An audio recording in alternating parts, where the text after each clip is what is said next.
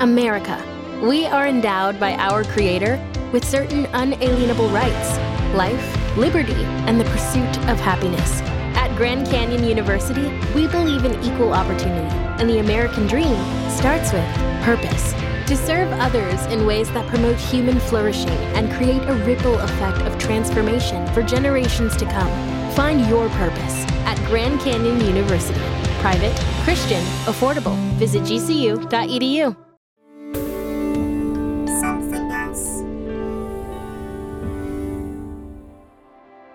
What you're about to hear are the key parts of a one-off session with a real person. Names have been changed for confidentiality. Please note that this episode contains some discussion around homophobia, depression, and suicide, which may not be suitable for all listeners. Probably if it wasn't for my partner, I genuinely don't know if I would be here or not.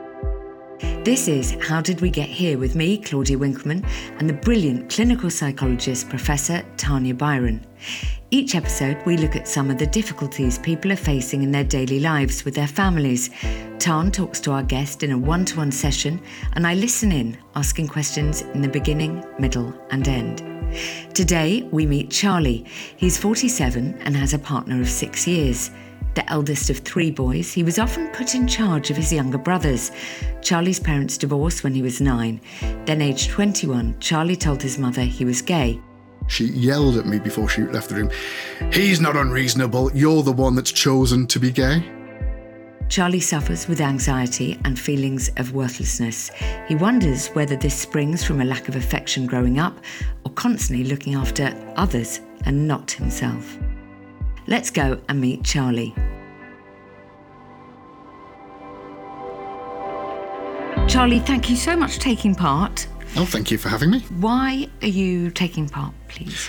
Throughout my life, and really as long as I can remember, I've always sort of felt my life should really belong to somebody else. I don't really know why I'm here. And or anything I do, or anything I accomplish, I always think, well, somebody else could have done that better. Oh, it was a bit rubbish really, wasn't it, you know? You look grounded and settled. So you've obviously got very good at hiding your anxiety. Does that make sense? Oh, completely, because life is really a big act. It's really tiring just to keep that going all the time, which is why I probably don't, like, my partner's really sociable, which is great because it really helps pull me along. I can only sort of socialise around and be that happy person for a certain amount of time before it's just too much. If I said there was a big party, 200 people, you would rather not go, or you could go just for a tiny bit? I could go for a bit, and then, like I say, by 10 o'clock, I'd be like looking at my watch, right? What's the excuse I can make to get back? I would be the same. Mm-hmm. Because you turn it on, right? Yeah. And you can't turn it on for too long, because then it just gets exhausting. Yeah. Because you said you've been anxious basically all your life. Tell me about when you were little. Because you're the eldest of 3, I believe. That's right, yeah. But I'm also the eldest grandchild, so I'm sort of the eldest of my bit of the family generation. Right. And my mother has said it before, that she does regret not giving me a childhood. My brother's a year younger than me. I think from being sort of 2, I was the one in charge. And then, about 6 years later, my littlest brother came along, and that was the same. So my middle brother would sort of manipulate the situations, and he'd sort of get my littlest brother on side so they could gang up and get what they wanted. And, obviously being only little myself, I couldn't sort of stop them, but then I felt responsible for that. No, also hard to be the sensible one, the responsible one. The don't jump over there, no, don't climb that tree. It's stressful. So, but you get on with your brothers now? Oh, yeah. And tell me about your parents. I think my dad was often absent, and my parents divorced when I was about 8 or 9. And my dad left and moved overseas. But my mother's always been a very practical person, but she was never really that sort of emotional. When she was pregnant with my littlest brother, she nearly lost him twice because she had an ovarian cyst. She knew he was her last child, so he did get smothered with love. I had the responsibility. I think my middle brother had the freedom, and my littlest brother probably got the love. I think it must have been incredibly tough. I also think as a parent, just looking at it from your mum's point of view, having almost an only child 6 years later. That's exactly what it was. And she was very young when she had me and my next brother down. She was just under 20 when she had me. As an adult looking back, I can completely understand. I don't blame her or anything like that. How were your 20s? But you must have felt quite sad, your dad leaving. Yeah, I'm sure I must have done, because I think I was probably quite angry. If I look back now, my mum really was not nice about him at all, which, because I try and play devil's advocate and try and point things out, I probably then, in her eyes, I was sticking up for him. Well, that's hard. And I look like my dad, apparently. She denies she ever said this. My mother will never, ever admit she's wrong. But she once, in a temper, said, I was a constant thorn in the side because I looked like my bloody father. And how old were you when she said that? 12, 13, I think. I knew she regretted it the minute she said it. How interesting. And tell me then about your 20s. You made a real life for yourself. You bought a flat early, I believe. You go off. Does the anxiety heighten or lessen then? I went to one university first and that just did not work out. So then I moved to another one, which was great and I really enjoyed. But I was again the outsider. And I also came out at university, which was great because I felt like I sort of started to find myself then. But then when I sort of hit 30, that's when it all started, the anxiety started to come back again. Do you have really bad days, or are you just worried and anxious about absolutely everything? Pretty much absolutely everything. I mean, I do take medication for anxiety, which helps. If I didn't take that, I think it would be a lot worse. But I can go into some major serious black dogs where I just don't think I'm going to get through it. But my partner's really good and he does help me. So yeah, I'm so lucky to have found him. If I didn't have him, honestly, after this last year, I don't know whether I would have been here or not. Oh, sweetheart. You know, big thank you to him. He is amazing for me. Okay. I'm going to leave. You will talk to Tarn and you and I will be together at the end. Is that okay. all right, Charlie? I can't wait. Thank you so much. Thank you. I'm going to ask you a really interesting, quite challenging question to begin with. Who are you? How do you see your true self, your identity? I don't really know. One of my earliest memories was waking up in the middle of the night when I was about 3 or 4. Yes. Needing to go to the loo. And I was in the loo and I was, I'd done my business and stuff and I was washing my hands and stuff. And then thinking, why am I here? Who am I? What am I for?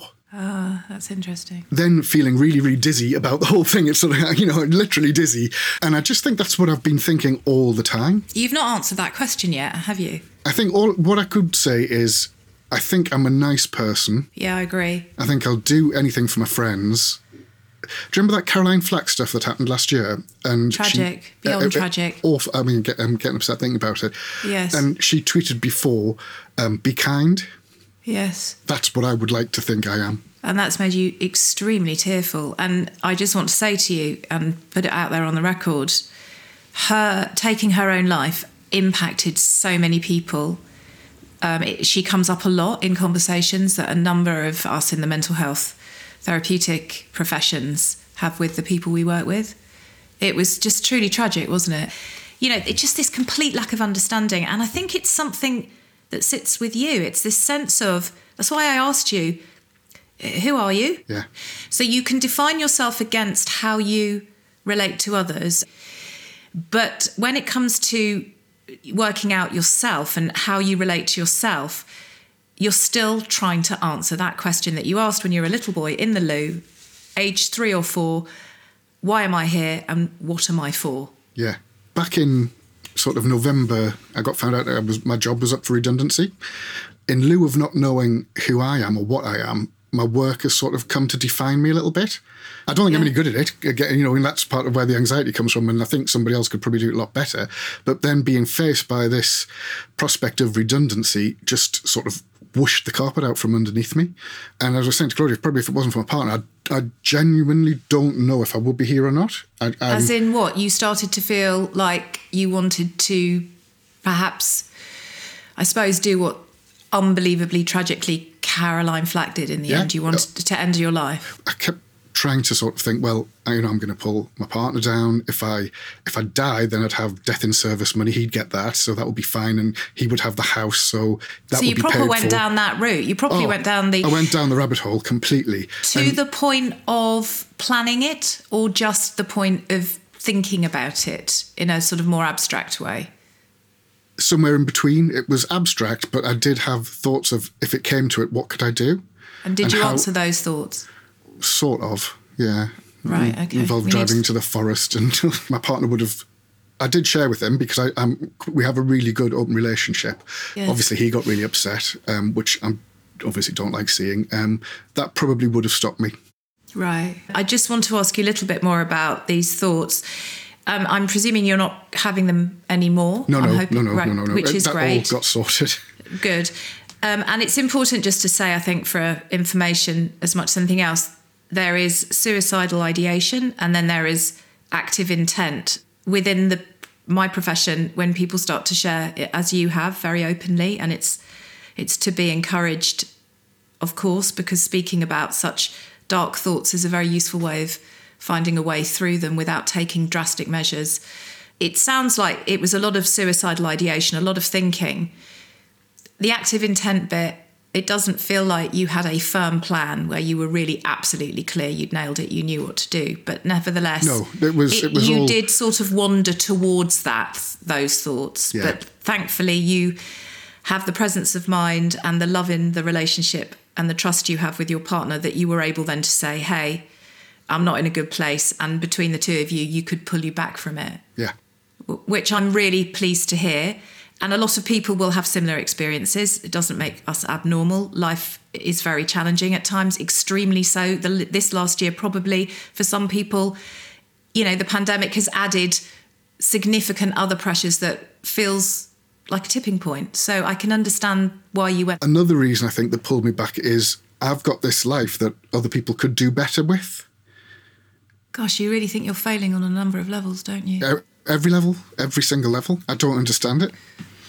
Your core belief around yourself, I suspect, is something around, I am inadequate, I am worthless. Yeah. And if we think of beliefs as sort of the lenses in the glasses we wear, we wear these glasses to look at the world. For you, those lenses mean that it doesn't really matter what you do. It doesn't really matter how much validation you get from people that love you. Those beliefs will skew it all the way back to, I'm inadequate and I'm worthless. Yeah. Can you expand on lenses in glasses? What we're talking about here is this kind of idea of what sits at the bedrock of our identities. And our identities are basically built around a number of core beliefs that we hold about ourselves and others in the world. And those beliefs come from a combination of nature and nurture. And, that's how childhood and childhood experiences shape us. And these can be beliefs that are positive and enable us to respond to the world in positive, compassionate, nurturing ways to ourselves and others. And they can also be beliefs that are very negative. It sits around these core foundational beliefs. It's like the foundations of a house. So if the foundations are a bit shaky, the house is always going to have a few cracks and a few, So therapy, if you like, in this sort of domain, which is very narrative, is about being there together, you and your therapist, with your pneumatic drills, sort of starting to drill into those beliefs and actually looking at them and saying, A, are they functional, i.e. helpful, or dysfunctional? And B, where do they come from? And that's what I meant when I said to him, you see yourself as inadequate and worthless because of the lenses you wear in the glasses when you think about things in relation to yourself. Brilliant. Have there been any times in your life where you've shared a part of yourself and the response hasn't been supportive? This probably cemented it, I suppose, when I did come out to my mother. She was okay at first day, and I was at university at the time, so I'd gone back to my halls, and then a couple of days later I had to come back because I had to do something, and she not exactly yelled at me, but sort of ranted at me for a couple of hours about how I couldn't be gay. Nothing in my life had told her that I would be gay or indicated that I would be gay. She'd asked me twice before, by the way, at this point. So there must have been... What, in your life? Yeah. Are you gay? Yeah. You're not gay, are you? What, just out of the blue, I think she'd probably been building up and must have been thinking about it. But at this point, no, nothing had indicated that I would be gay. And I just say, well, you have asked me. I was surprised at, because she has got gay friends, She told my stepdad 6 months later He came to see me when he had sort of caught me off guard when we were at home, and he said, "Oh, your mother told me something." She was really upset, and now I understand now why she'd been crying herself to sleep, which killed me, obviously. Once she told him and he was okay, she seemed to be a lot happier. And now she's, she brags about it. So now she's happy to have her wonderful gay son, but back at the time, it sounds like she had a significant anxiety response. Yes. Which she pushed onto you. How far did her anxiety reach? There was once a time, like I say, me and my brother were away at university, but we'd come home for Christmas. So we were sharing a room. I had a load of junk because I'm a big Doctor Who fan, so I had like videos and all that sort of stuff. And I had like collectible stuff just shoved in the bottom of the wardrobe. And he would come in from the gym and just chuck his stuff in the bottom of my wardrobe. But he was damaging all the collectible stuff, that was in the bottom of the wardrobe. I've got more space than him. It's fair enough. So what I did was, if you imagine, it was like floor-to-ceiling wardrobes, and there was 2 shelves at the top of the wardrobe. So I cleared the 2 shelves for him in one of the wardrobes, and came back in, chucked his bag on the bottom. I said, I want to talk to you about this. I said, rather than put your bag in the bottom of the wardrobe because you're damaging, boxes and blah, blah, blah, that are collectibles and it'll damage the value. I said, I've cleared these 2 shelves for you up on the top. Would you just put your bag in there? No, I'm not doing that. You've got more space than me. I said, no, I agree. It's right that you have more space. I said, so that's why I've cleared these 2 shelves. Will you put your bag in there? No, you've got more space than me. And then it seemed to somehow turn into a push and a shove, and I am not a violent. I hate any sort of violence. I will never do anything like that. But he just started like pushing me, and I've always been at the beefier side of things. You can probably see. So I'm quite strong for my height and stuff. You're a strong man. Yeah. I just sort of held him in like a bear hug to stop him shoving me, to try and calm him down. And then he started trying to headbutt me as I'm trying to hold him, and he's trying to struggle to get free. We were sort of dancing around the room, which were hitting beds. The beds were on casters, so they were rolling all over the place. It was just ridiculous. So anyway, my mum came storming upstairs. What's going on? As she should, I said, he's saying I'm being unreasonable, because I said, but I have cleared the space. I'm not being unreasonable. He's being unreasonable. And she yelled at me before she left the room. He's not unreasonable. You're the one that's chosen to be gay. I got really upset because I thought, this is obviously a reaction to me coming out. So I just thought, that's it. I'm on my own now. Fair enough. So I started to cry and sort of... Actually, I collapsed, actually. When I think back, I sort of collapsed onto the bed in a very dramatic way.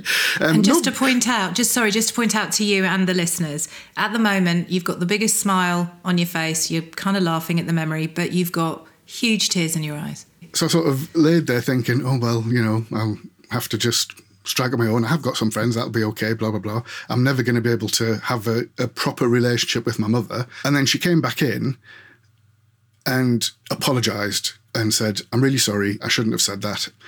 It'll be all right. And then we sort of made up. And that was actually a really tender moment. It's probably the closest moment I've had with my mother ever. And again, making you feel sad? Because I did feel loved at that point. So, that was weird. And you felt validated? Yeah, I did actually at that point, yeah. We all say things in rage that we later regret and wish we could take back. But my sense of your mum is she's a woman who does struggle with anxiety in a different way to you, but it's still there, which makes her at times really struggle with that filter that we all need when we're anxious and feel the fight bit of the fight or flight response. Anxiety is the fight or flight response. When we're anxious, we fight or we run, don't we? That's what anxiety is about. It's a survival response. Your mum, when she's in that space, she can get hugely anxious, very angry, and then she just pushes it out towards you. I think she just pushes out everywhere. She's a complete tigress. She really is. I mean, she's only, 5'1", she's tiny, but I've seen her make men cry. Right, but that is... okay, but that's anxiety, that's her right? Anxiety, so that level of aggression actually comes from a place of feeling incredibly anxious. I think so. You've had 2 experiences, sort of one after the other, where you being gay has been expressed back to you by her with anger. She's angry. Mm. Where does that sit with you? I mean, that must have been incredibly difficult. Yeah, that sort of fed into those feelings of I'm just a complete disappointment. Disappointment, inadequate, worthless. Yeah. Also, if we go back to this idea of identity, which I think compelled me to ask you the question I asked at the top of our chat, which is, so who are you? Sexuality is a huge part of identity. And there you are, revealing yourself and being really open and saying, this is who I am. you're kind of told, that's not all right. I just wonder how much of a childhood you felt you had, whether you ever felt you could be a child. No. And my mother said as well, at one point she did say to me once, she said she did regret not giving me a childhood. What did she mean by that? I think she just meant that I was always had the responsibility pushed on me. So you were a parental child? Oh, definitely. So you've always had this sense of responsibility to keep the peace, to make things okay, ever since you were a little boy? Yeah. Have you ever thought of it like that before? Never, no. Yeah, because I would always be the one when my brothers were fighting that would have to go in and separate them out, calm them down. And with other people, if they're arguing, I would tend to sort of try and step in and negotiate. I never think about my own needs or wants or requirements. Like even if we're out with friends, I'd rather go where they want to go to eat or do what they want to do rather than what I want to do. You talked earlier about medication, which you've been on for a number of years. And I'm surprised that you still have these breakthrough periods of anxiety, which makes me wonder whether actually the medication you're taking isn't quite working for you now. But there are a number of reasons that might be, plus you've been on it for a long time. I suspect you do have an underlying predisposition towards anxiety. So you have inherited the gene that makes some people more anxious than others, because I think your mother has it. Therefore, medication can be really helpful in that way. So I don't think it's not right that you take medication. I'm curious about how long you've been on a decent dose of a medication. When I first started taking it, it was a bit of a revelation. And I think it probably has worn off over time. Do you take it every day? I don't tend to take it at the weekends because I forget, but every other day. You're not taking the dose that you should be taking.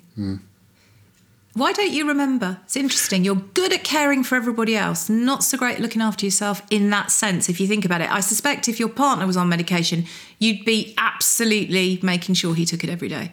He had a brain bleed when he was 20, so it left him with epilepsy. So he takes... Equilin? No, lamotrigine.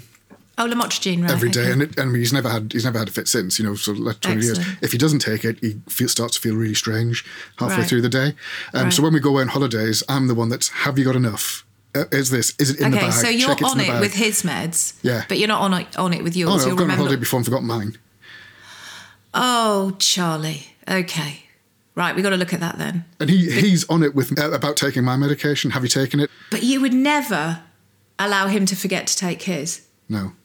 What does that tell you about your capacity to look after yourself, your own, the bit of you that needs care? I would always, and I have thought about this, I would always prefer that somebody else was okay rather than I was okay. Well, of course, because that's how you've basically been since you were a child. That was your job. Yeah. Can I just say to you, you're such a smart man. If you're on medication that has an evidence base for really helping people with low mood and anxiety, actually, you're not taking the dose you've been prescribed because you remember, you forget, you remember, you forget. So the levels are going up and down all the time. It's usually only Saturday and Sunday I forget. It's not like a aspirin where you take it and it works on the day and then you're done. So, if I take it every day, then it works and I'm fine. These medications build up in the bloodstream what's called a half-life. So as you probably remember when you first started taking it, you start on a lower dose and you build up, but you build up to the point where you've got the right level in your bloodstream, in your system, but you've got to keep taking it to keep that level at that level. So if you're taking 5 days out of 7, the right dose, but then 2 days out of 7, the wrong dose, you're effectively halving the dose you're on. My partner's going to love this, by the way. Well, he's going to say, I bloody told you so. Exactly. And he's going to do what I think was never done for you, is he's going to be quite parental, maybe even make you a sticker chart, but he's going to say, I'm going to help you learn to remember to do this because you need to know how to do this for yourself because it's important, because you're important. Of course, because you don't think you're that important, you don't really figure in your own mind in terms of your needs. No. Right. But in order for you to break this cycle that you find yourself in, you need to start looking after yourself better. You were a parental child. supporting and managing what you understood in your mum. You and your mum, I think, are quite similar in some ways at the anxiety level, and I think you just got her. Oh, you've just stumbled onto a minefield there. My partner always says I am a mini version of my mother. Does that annoy you? Yes, incredibly. Yeah, I think he's right, though. Oh, yeah. But why is that a problem? I've just remembered something else. When I was little, I promised myself I wouldn't be like my parents. I didn't like the way they treat each other. I didn't necessarily like the way they treat other people. Again, going back to being kind all the time and stuff like that. And I think I promised myself I wouldn't be like that. So maybe that's where that fits into it. When he compares me and says I'm basically like a mini-me, that terrifies me. Now you've nailed it. You've had to carry all this stuff and hold on to her anxiety. And then when your partner says to you, you know, you're your mum sometimes, it really pisses you off. And I think that's because you don't know how to allow yourself to feel angry about things that have happened in your life, particularly as it relates to your mum, because you just can't allow yourself to feel angry with her because you're so protective of her. But I think to release yourself from this, you have to acknowledge how you may have felt, which was probably very painful. But I think the fear you have is that when people become unhappy, they would become like your mum and they would become angry and they would say things that are super, super hurtful and so on and so forth. So I think you eggshell around people like you probably eggshelled around your mum when you were a kid. Mm-hmm. Don't trigger mum, don't upset mum. So you really struggle to know how to be assertive at any level for yourself because you're so worried you're going to piss everyone else off. This child in you has to be heard. Mm. The anger has to be allowed. The grief has to be expressed for the lost childhood. Then I think you will start to value yourself as the man that you really are. You look stunned. There's an awful lot in that paragraph, really. What I'm talking about is a process called individuation, which is a task of sort of childhood, adolescence, early adulthood, which is where we understand different parts of ourselves and we kind of bring them together to integrate into a whole person, a sense of identity. I think you have a number of separate identities, a number of which work very well together, you know, as the good, kind, loving, supportive partner, friend, brother, son, all the things that you are.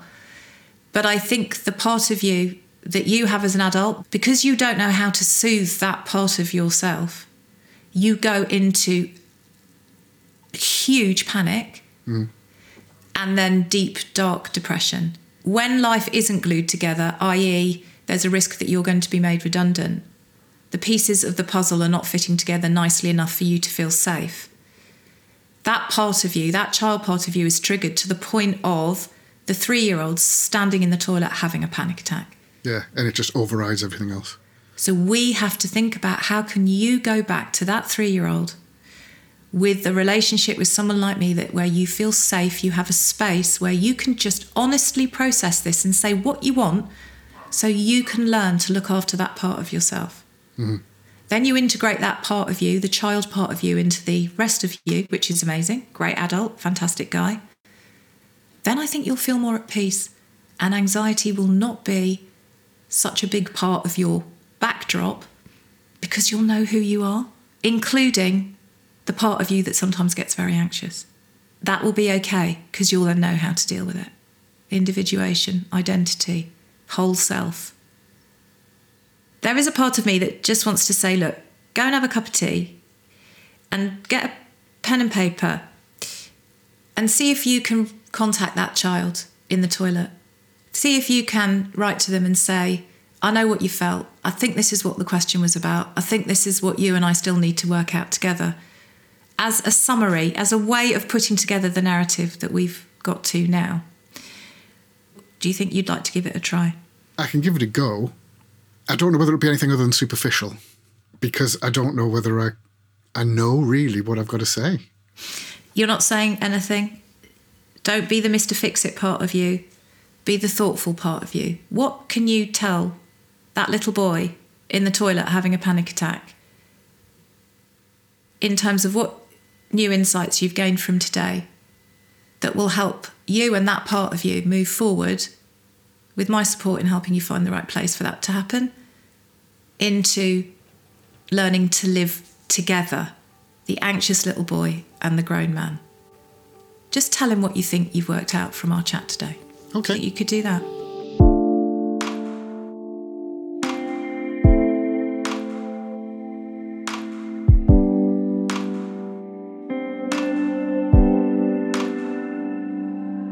I'm quite confused by all of it. Can you help me understand a bit more about what you're confused about? If I've looked up the happiest person who has ever been in Wind in the Willows, that's him, right? And he's got this wonderful partner. He hasn't been taking his medication. I want him to understand that his childhood was marred and it was difficult and he had to be too big, too young, and he was worried about the anxiety around him. So he's just holding everything steady while basically growing up in a tornado. And that meant something. And the biggest deal, or the biggest thing that happened to him in his 20s, and he came out to his mum, what really shocked me is that she didn't tell her husband for 6 months. So it's like shh, this is a secret. For 6 months. That's enormous news. But it's a lack of acknowledgement. But you can't even be proud of me. You can't even go, that was a big deal, and I'm going to cuddle you, and I'm going to tell my husband, and we're going to get Chinese. He got that cuddle once after the argument that led for his mum initially with her anxiety that comes out as anger to say, well, it's all your fault, isn't it, because you chose to be gay. Yeah. She then came back and apologised, which is great, and held him. But when he was describing that moment of his mum holding him after that awful incident with his brother, I can't tell you the pain on his face. Well, you saw it. I mean, we're both seeing him, you know. I mean, that moment for him, he felt truly nurtured. I want to snuggle that part of him. Exactly. And the reason he can't look after himself emotionally is because he wasn't. That's why you feel confused, because he's confused. Because he's a bright, smart man who knows how to look after other people, and he can look after himself-ish.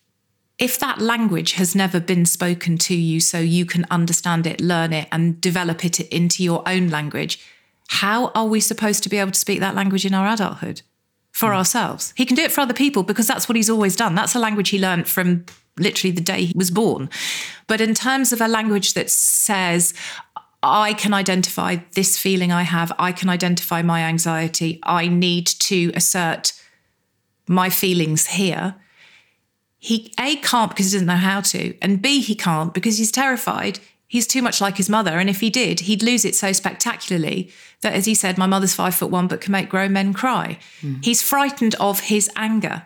So when his partner says to him, you know, you're quite like your mum, it really freaks him out. He doesn't like that thought. No. But the reality is, if he can find a way to acknowledge his anger, acknowledge there were things that were not okay, still love his mum, but acknowledge where she let him down because of her needs at that time, he's then acknowledging a part of himself that fundamentally he can only manage at the moment by being, what was the word he used?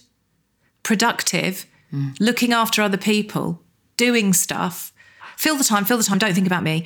And then as soon as something comes along where life does not feel safe anymore, oh, you might be made redundant, the house of cards falls down.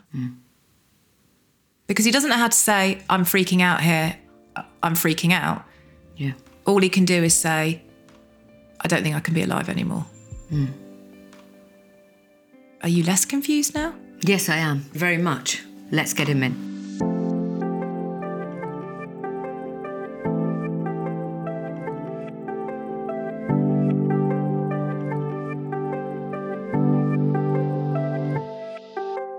It's strange how in the space of, an hour of just chatting to you, things have started to make sense and I'm remembering things and you're helping me link them together, which is very clever. Are you saying that you're starting to make some sense of things? Yes, I can see why I would constantly feel anxious because I've never had a chance to sort of work that out as a child, and maybe where a lot of people would have had a chance to express that through in a supportive way. Probably I didn't because I was actually the one that was supporting other people. 100%. Because one of the things that Claudia, who is extremely intuitive, she was sort of saying to me, I feel confused. She's not the only one. Exactly. She is picking up your confusion. She is picking up that the issue for you is about understanding and about learning about yourself and how you feel and being okay with feeling those feelings, however sort of unpalatable they are, including probably feeling quite angry with your mother about certain events that have gone on, but being okay with that, of rocking the boat. So you'll hold everything down for yourself, squash it down, box it off, try not to even look at it or think about it because you don't want to upset the apple cart. Running in after your brother went off to buy the sweets, you going, sorry. That's the part of you. But of course, the more you try and hold it down and squash it down, the more it jumps up and bites us on the bum.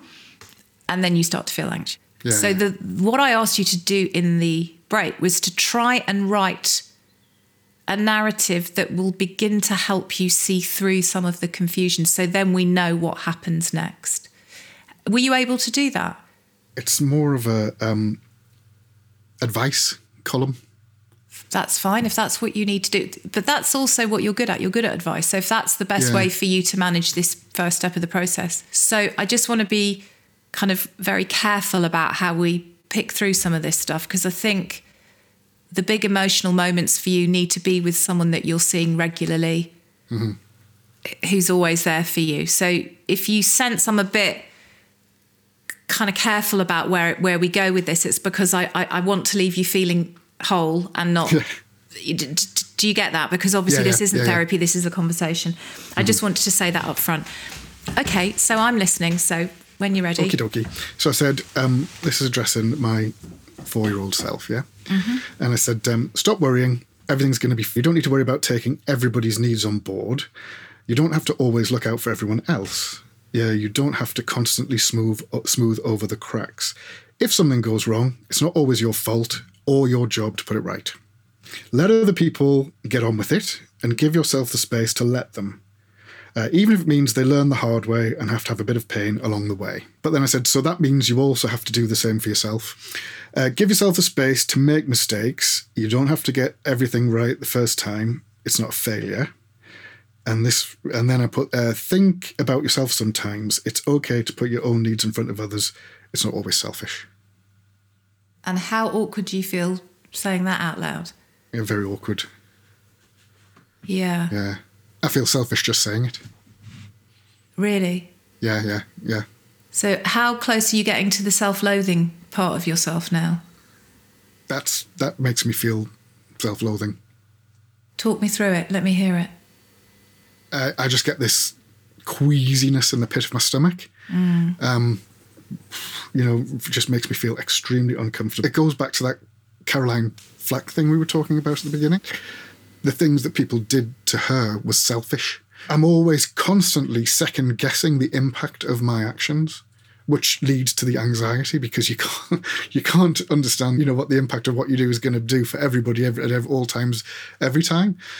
But then that makes me feel selfish. It's an either or for you. Either I look after others or I look after myself, but they are kind of mutually exclusive.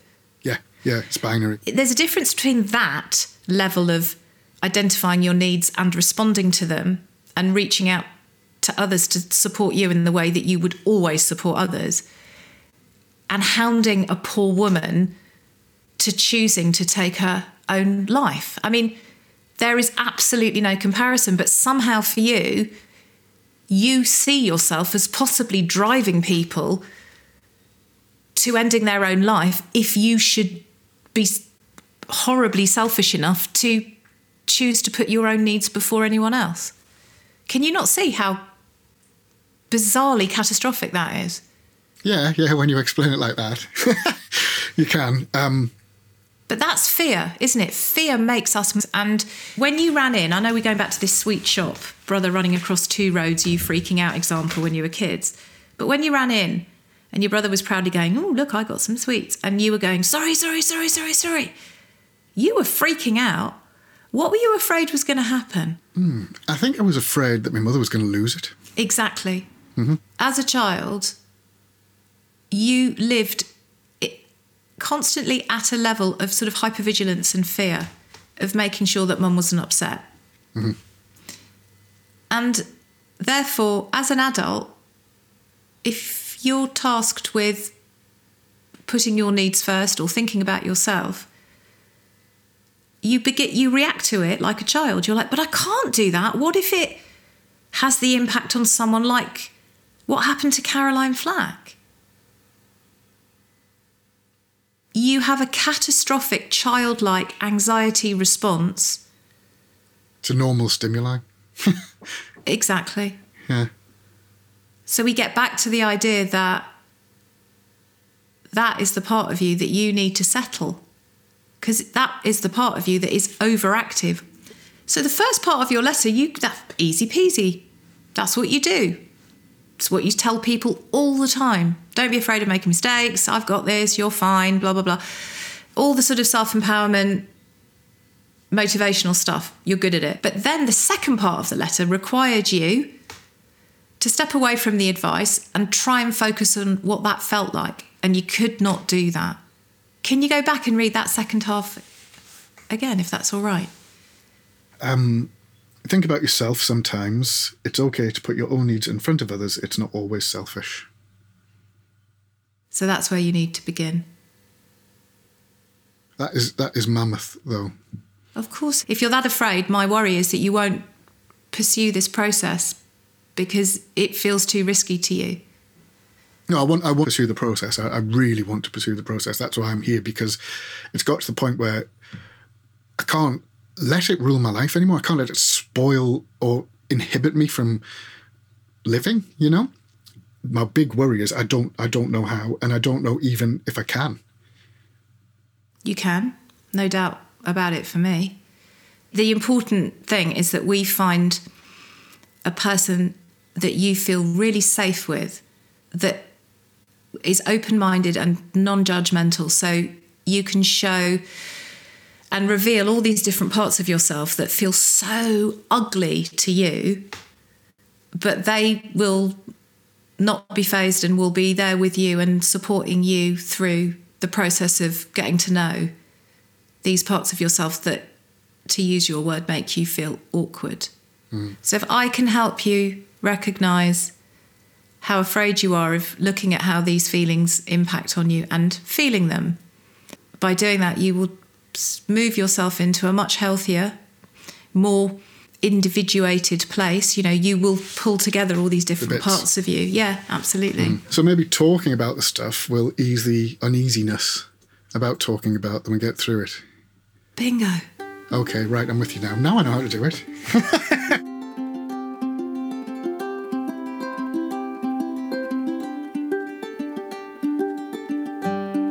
What have you learnt, if you could upsum it, if you like? I'm frightened to face my own emotions, for a start. I've buttoned them down, hidden them away, split myself into a number of different bits to try and compensate. I've always sort of cast myself in a role of negotiator, carer, smoother, so that I don't have to really face my own emotions. If I do something for myself that might upset somebody else, that'll just cause a catastrophe further down the line, but it won't. It just won't. I'm catastrophizing and it won't. It'll just mean that I've done something for myself. Absolutely. And it's not the worst thing in the world. It really isn't. And by the way, it'll just be slow. But even if it's you turning to your lovely partner and going, I don't fancy Ty. I actually fancy this. That feels already, it would be different for you because you're a comedian, you'll fit in, you want everyone around you to be happy. I'm talking about the small things first and then the big things, but just looking after Charlie. You talked about terrible things happening if you are selfish. But if we look back to last year, where it all just got far too much, something actually catastrophic could have happened. Do you see? Yeah. Yes, and that would have been horrendous for other people. And I think when we talked about it, obviously my partner started to get really upset because he didn't know how he could help me and he didn't understand. And that broke my heart even more, because the last thing you want to do is upset people. If you look after yourself, that is helping everyone who loves you and is around you. Yeah, because then I wouldn't have been in that position and he wouldn't have got upset and it wouldn't have got as bad as it ended up getting. Well, it could have been absolutely horrific. Sometimes you do have to just look after you, and that will help everyone around you, as well as yourself. Yeah. Thank you so much for coming on the podcast. Well, thank you very much for having me.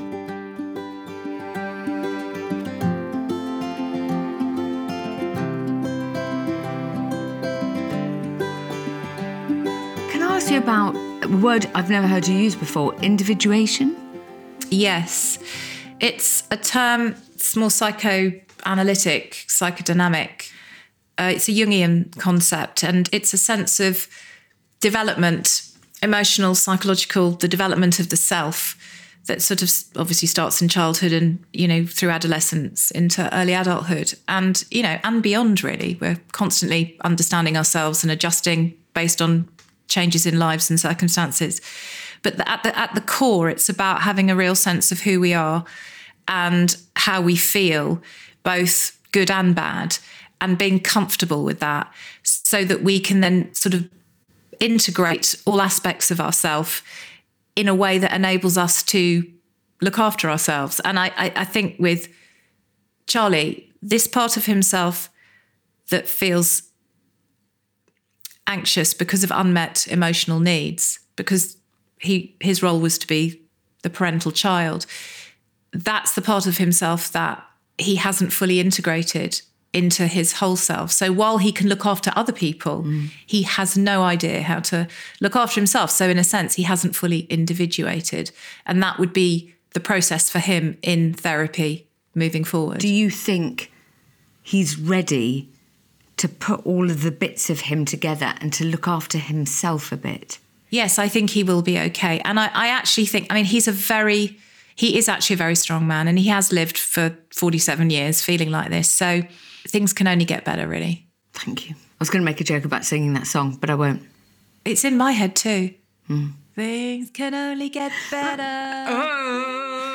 Can only get better.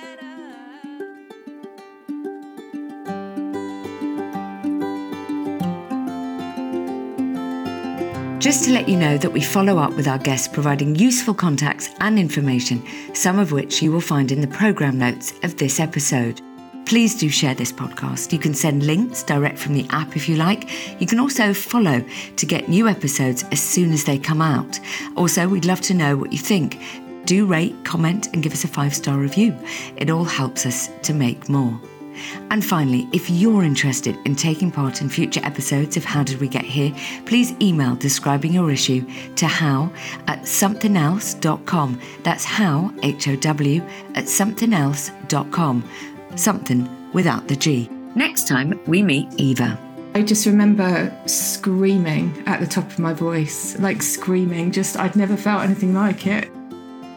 This podcast was made by the team at Something Else. The sound and mix engineer is Josh Gibbs, the assistant producer is Grace Laker, the producer is Selena Ream, and the executive producers are Claire Solon and Chris Skinner, with additional production from Steve Ackerman. Thank you so much for listening.